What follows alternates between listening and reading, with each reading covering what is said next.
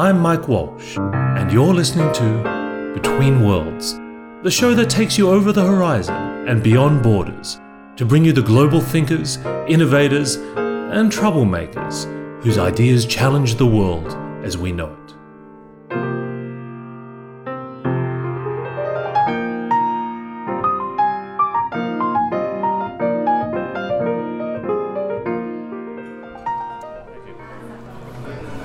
I'm here today with Maria Konnikova, the brilliant author of Mastermind, How to Think Like Sherlock Holmes. And of course I have her upcoming book here in front of me, The Confidence Game, Why We Fall For It Every Time. Maria, it's great to see you. It's so great to see you, Mike. I'm very excited. So, one of the wonderful stories at the opening of your first book was a story you tell about your father and the way he told your bedtime stories and how that inspired you. Could you share that with us? Of course. We had this wonderful tradition from, when I was 4 or so, where every night my dad would read to us every weekend night, not every night of the week. And we would all look forward to this so much, especially I did. And one day, I remember this so well, he took this huge book from the shelf that I'd always seen. It was kind of a dark red cover, and it looked very intriguing, and it was Sherlock Holmes. It was the Conan Doyle's complete works of complete stories about Sherlock Holmes, and it was just this huge volume where all of them were collected in Russian. And from that first night, I basically wanted him to read to us every single night of the week. He didn't, of course, but it was incredibly atmospheric. We had a fireplace going. In my mind, every night was the fireplace. I'm guessing that at some point the fireplace stopped because it couldn't have always been winter. But in my mind, there's always a fireplace, and he smoked a pipe that was called the Sherlock Holmes pipe.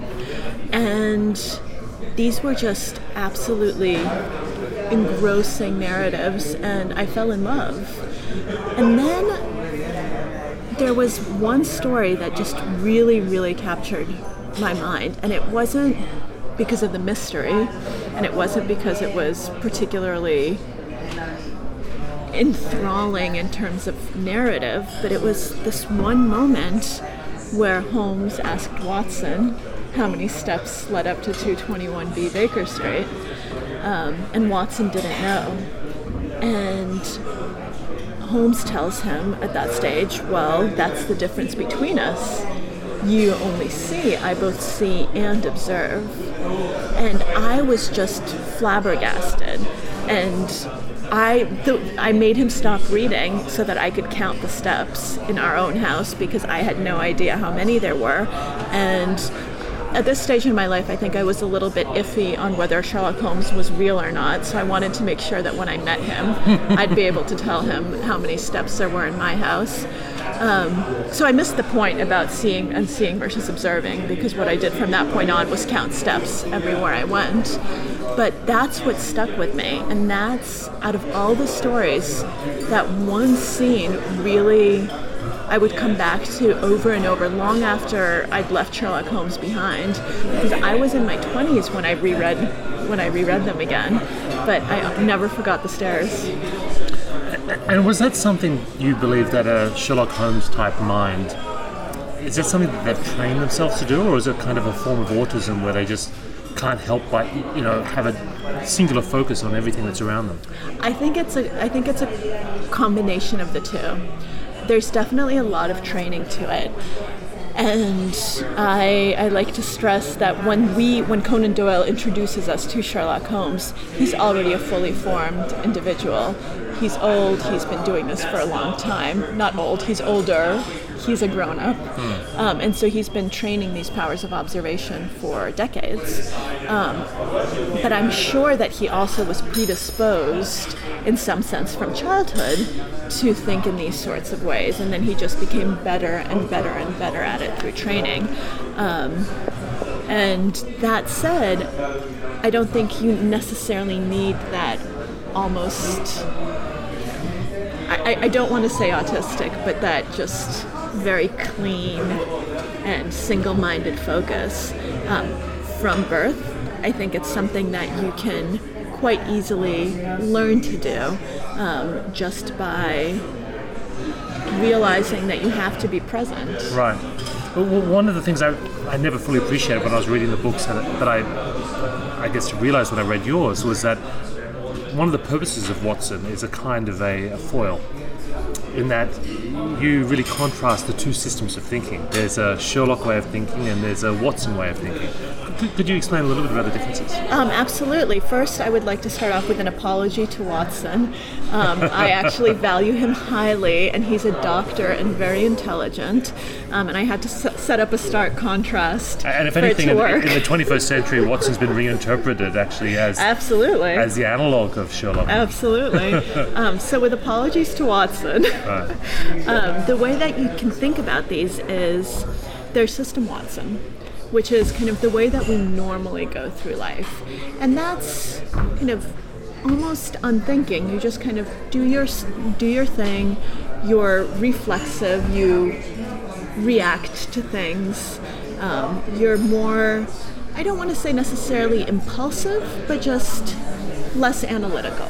Right. It's your normal way of going about things, like when you're, driving, for instance, and you forget to pick up the groceries because you just know you're going home. Right. And so all of a sudden you get home and you say, oh man, I forgot the groceries, because your mind was just not there.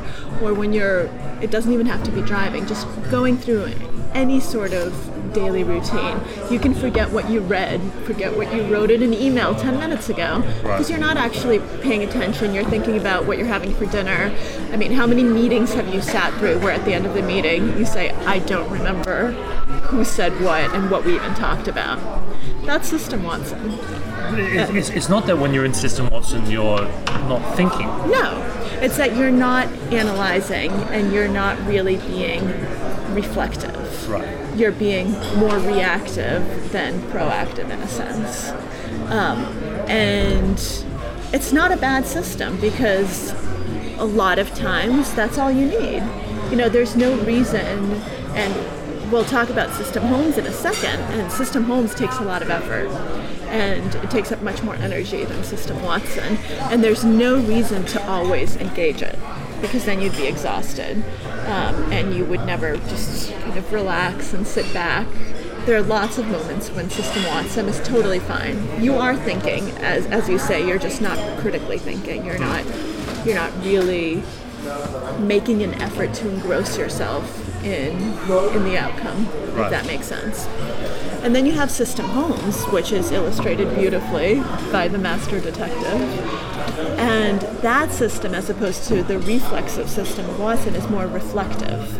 So you actually take the time and the effort and the energy to focus and to understand what's going on, to consciously attend to it, and to decide what you think about it.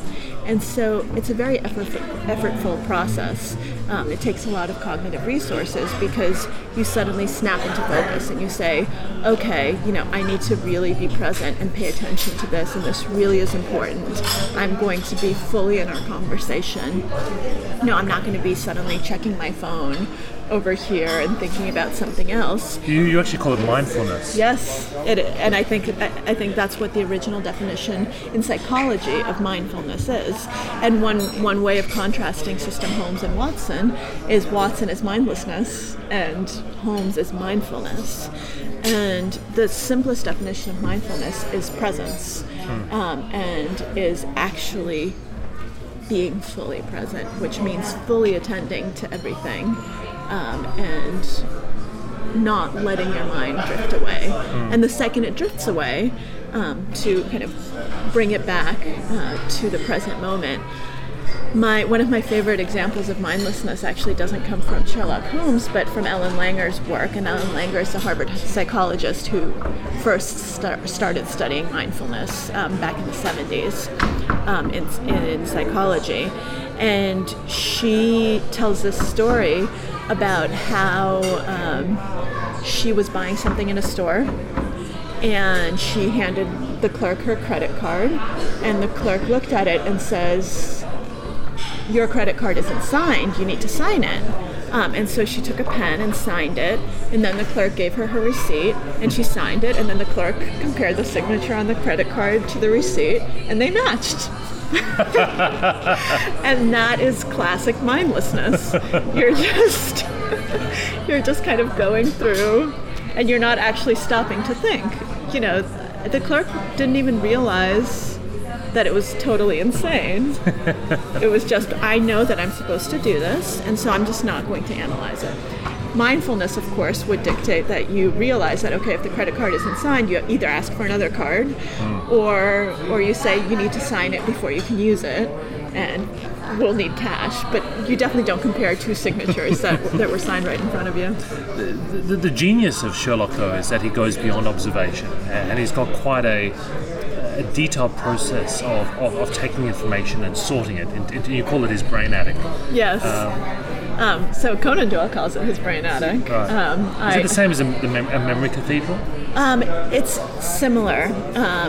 The reason why it's similar is that they both have to do with memory. Right. And they both give you an example of a physical space, this metaphor that will help you. So they're both mnemonics. Yes, but the difference is that Holmes's brain attic is more about how you store knowledge overall, whereas Memory Palace or Cathedral is about how you store very specific information so that you can recall it. Right, because I used to love the stories of the famous Roman orators walking through a city looking at architecture because they were creating mnemonics to remember their speech. Absolutely. But this is very much a linear recollection process. Exactly, and the Holmesian attic is more about, it's more high level. I think a memory cathedral is a subset of the attic. So what is the structure of the attic? So the attic is all about how we take in information, how we store that information, and how ultimately we're going to access that information. And so the first step is encoding, which means what are you actually going to put into your memory attic? And Holmes has this wonderful speech to Watson where he says, well, Watson, you know, there's the lazy lumberjack attic where you just basically put anything up there. That's like yours, dear Watson. Yes. My attic, of course, is pristine. I know where everything is, and I think about every single piece of information before I stick it up there, because the test for me is this something that I will actually need to know, or is it going to be endless clutter? Because while you might think that your attic has infinite space, you know, if you're moving into a new house and you say, oh, I've never had an attic before, I don't have to throw anything out, let me just start putting everything up there. It's so big, and all of a sudden you can't find anything and it's a total jumble, and there's no more space. Holmes says, no, even though you think you have all this stuff, clutter still is clutter. And obviously there's that famous exchange where it ends up that Holmes tells Watson that he doesn't care about the Copernican system. He doesn't care about whether the Earth goes around the Sun or the Sun goes around the Earth, or they have nothing goes around each other, that it's totally irrelevant to him. He's exaggerating. He actually knows his astronomy very well. But he doesn't need to know it's Copernicus. But he doesn't, but he does. He's exaggerating so that Watson will get the point, which is that you have to be very mindful about what you store. So the second stage after you kind of select is how are you going to store it?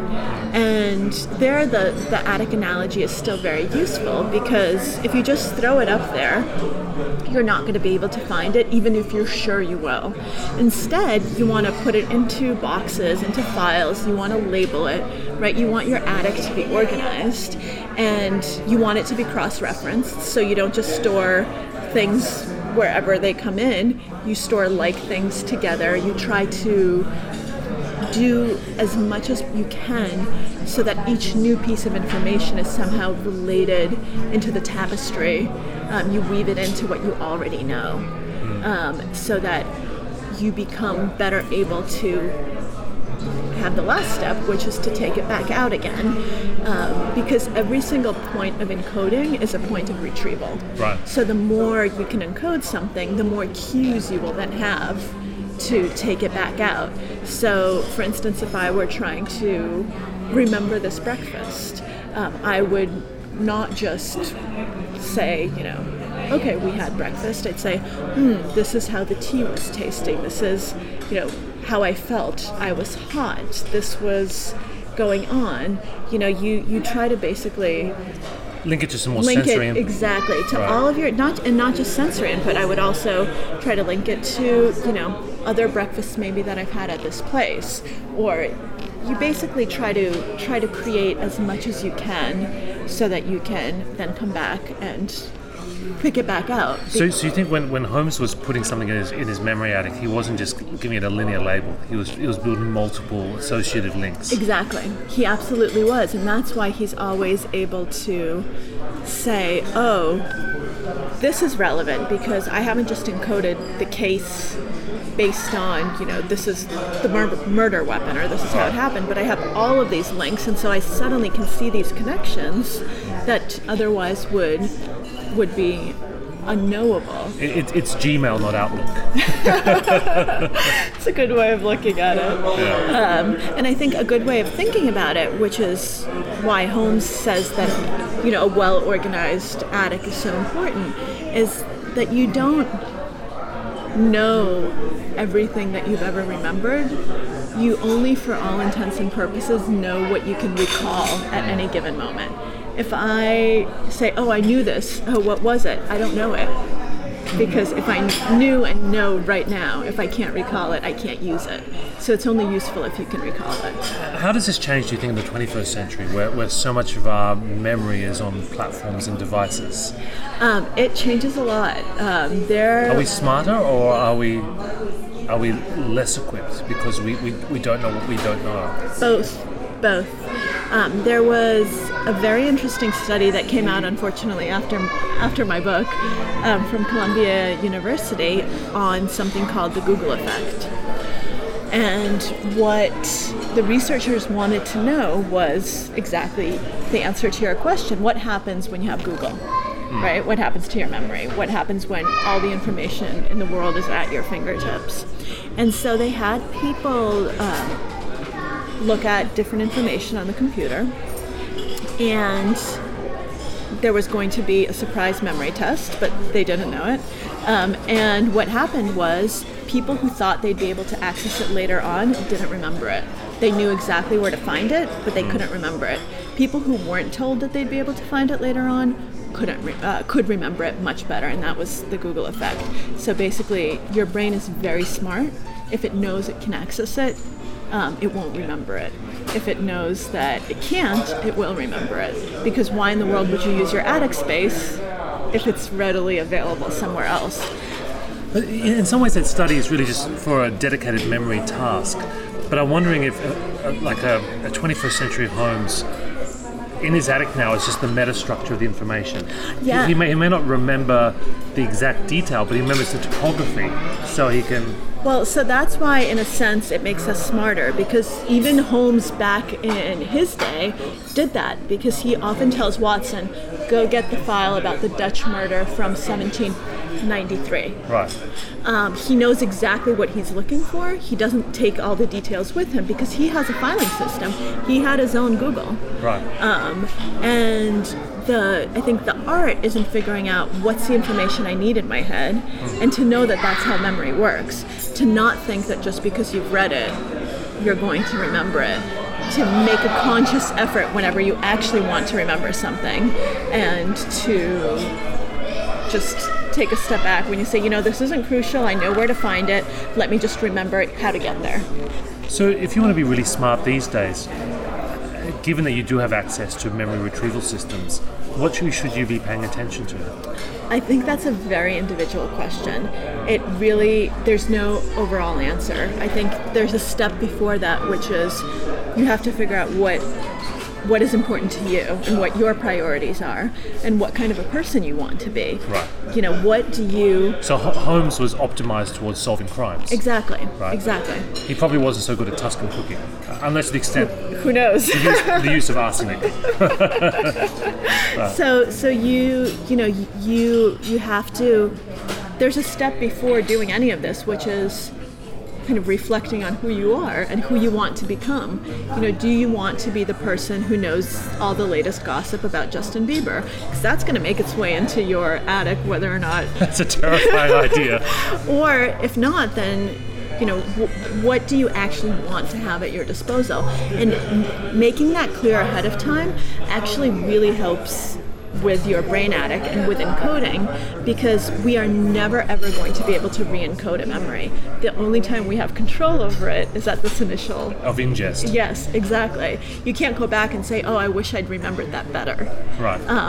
And hypnotic memory, going back in memory, really hardly ever works, and is very dangerous because it's very easy to implant false memories. Right. So it's very difficult to retroactively change, but proactively, once you know the types of things that are important to you, you become much better at taking it with you. I feel like this, in some ways, this is really important to think about in this moment of time, because there's this quite powerful argument about what is really the future role of human beings in making cognitive decisions, given that machines, algorithms are becoming so effective at making a lot of those observations and analytical decisions that we used to make. And there's a certain irony that probably one of the most powerful systems on the planet is actually called Watson. It's true. But ultimately, I think... Do you think human cognition still has a big role to play? Absolutely. I mean, one of the things that I think is most misunderstood about Sherlock Holmes is he's called a computer. People call him an automaton. They think that he has a computer-like mind, and that's simply not true. The people who are computers are his counterparts, kind of the detectives who have a system, and they know what they're supposed to do in certain things. They have, commands and situations that they respond to. Holmes's genius lies in his ability to make creative leaps that no past experience dictates, to put information together in totally novel ways. And so, yes, part of that is computer-like in the sense that... What's that pattern recognition in some respects? Is that you need to gather the information, and the computer needs to kind of figure out how to organize it. And that's very similar. But ultimately, computers can only really know what came before and what we've put into them. And I think we keep getting smarter, to be perfectly honest, and I think that we're not at a point where computers can replace that sort of creative synthesis that can go even above and beyond pattern recognition, right, where all of a sudden you even see something that's not there. That's one of Holmes' strongest points. He sees what's absent, not just what's present. A computer can't do that. In some ways, the flip side of sort of a searing insight into the truth of things is a unstoppable desire to believe in anything. And that's, in some ways, the subject of your next book. Can you talk a little bit about what led you to write about con men? Sure. It was, in some ways, a natural step from writing about Sherlock Holmes, because you have this person who one would think cannot be fooled, this master detective. And yet he is fooled multiple times. Irene Adler obviously being the most well-known, but in other cases, like the case of the yellow face, which I won't spoil, but he often has these, because he's so smart, he has these preconceptions that lead him to become overconfident, and then he becomes vulnerable to getting fooled.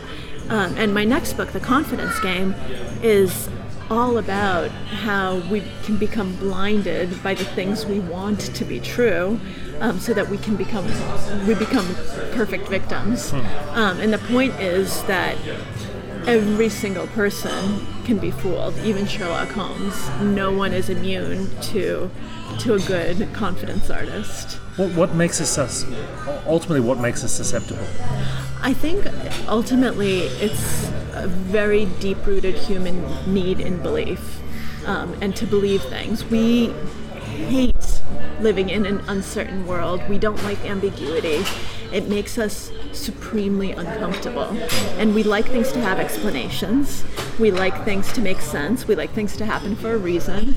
We try to rationalize the world, and we need beliefs in order to do that, because we're always constructing narratives in our own mind, right. Which is one of the things that often prevents us from thinking like Sherlock Holmes, because we're constructing other stories and kind of going off on our own tangents. And even the narratives have the same structure. I think once Hollywood realized from the work of Joseph Campbell, there was kind of almost an intrinsic human story structure.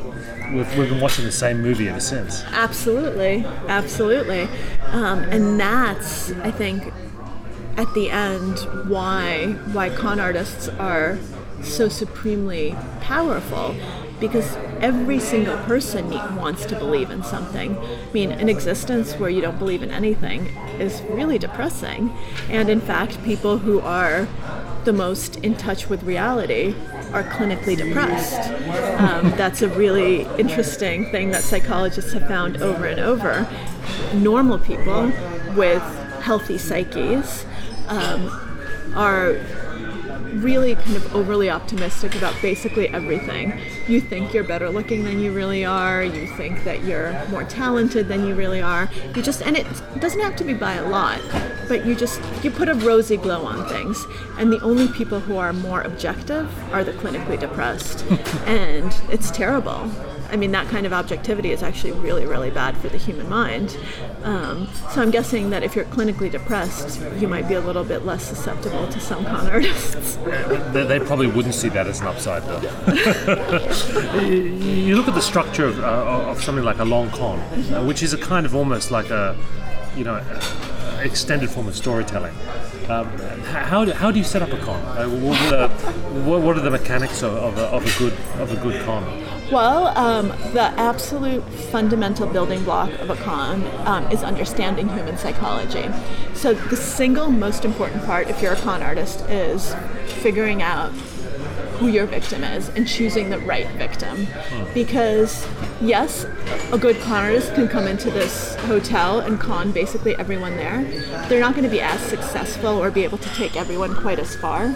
So you need to really be able to size people up and to understand them and to read what they want to believe, what their beliefs about the world are, and to fit into their worldview so that you can then manipulate it for your own ends. So that's the absolute that's the basis of any successful con.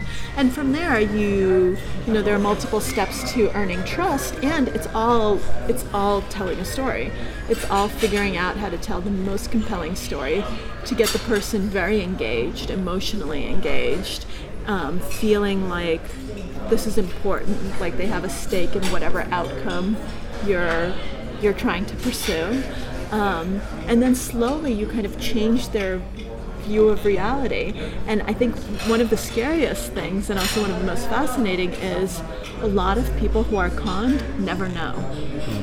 They think that when they lose money, or when something goes wrong, or when their lover disappears, that it was just bad luck, that the universe was out to get them. They're still within the confines of their story. They don't believe, and no matter what you tell them. And there's some fascinating stories of people who refused to testify against con artists because even once they were in court, on the stand with all of this evidence against them for criminal misdeeds, they still believed in the man, because they often are men, and they believed in the story.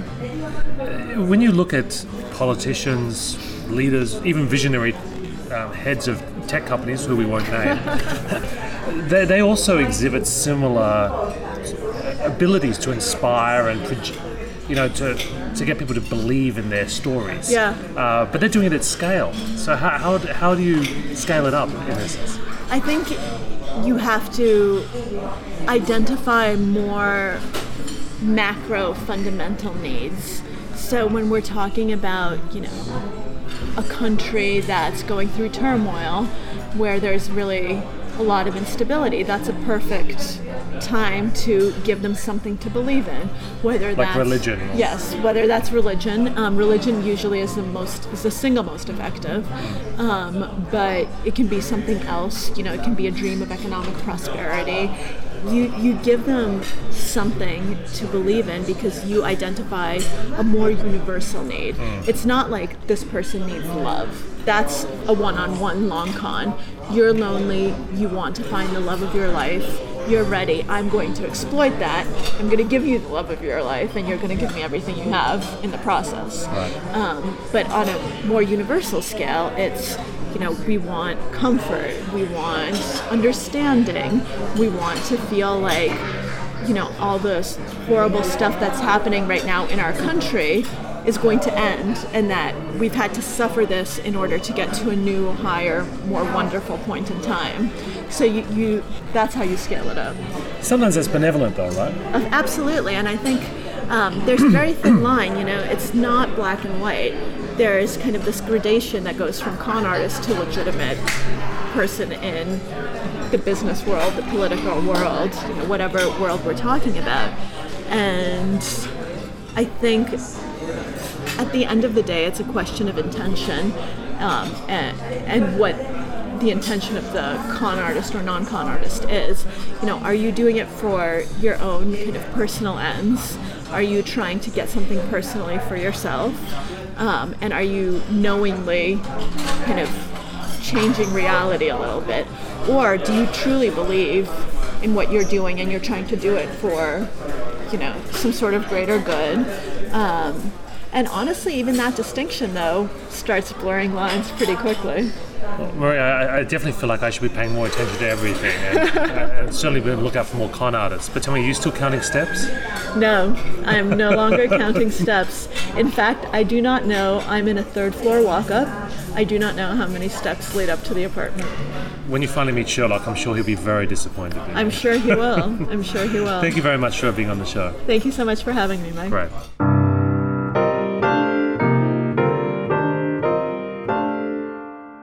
You've been listening to Between Worlds. For more episodes and information on how to subscribe to our podcast, please visit www.mike-walsh.com/betweenworlds.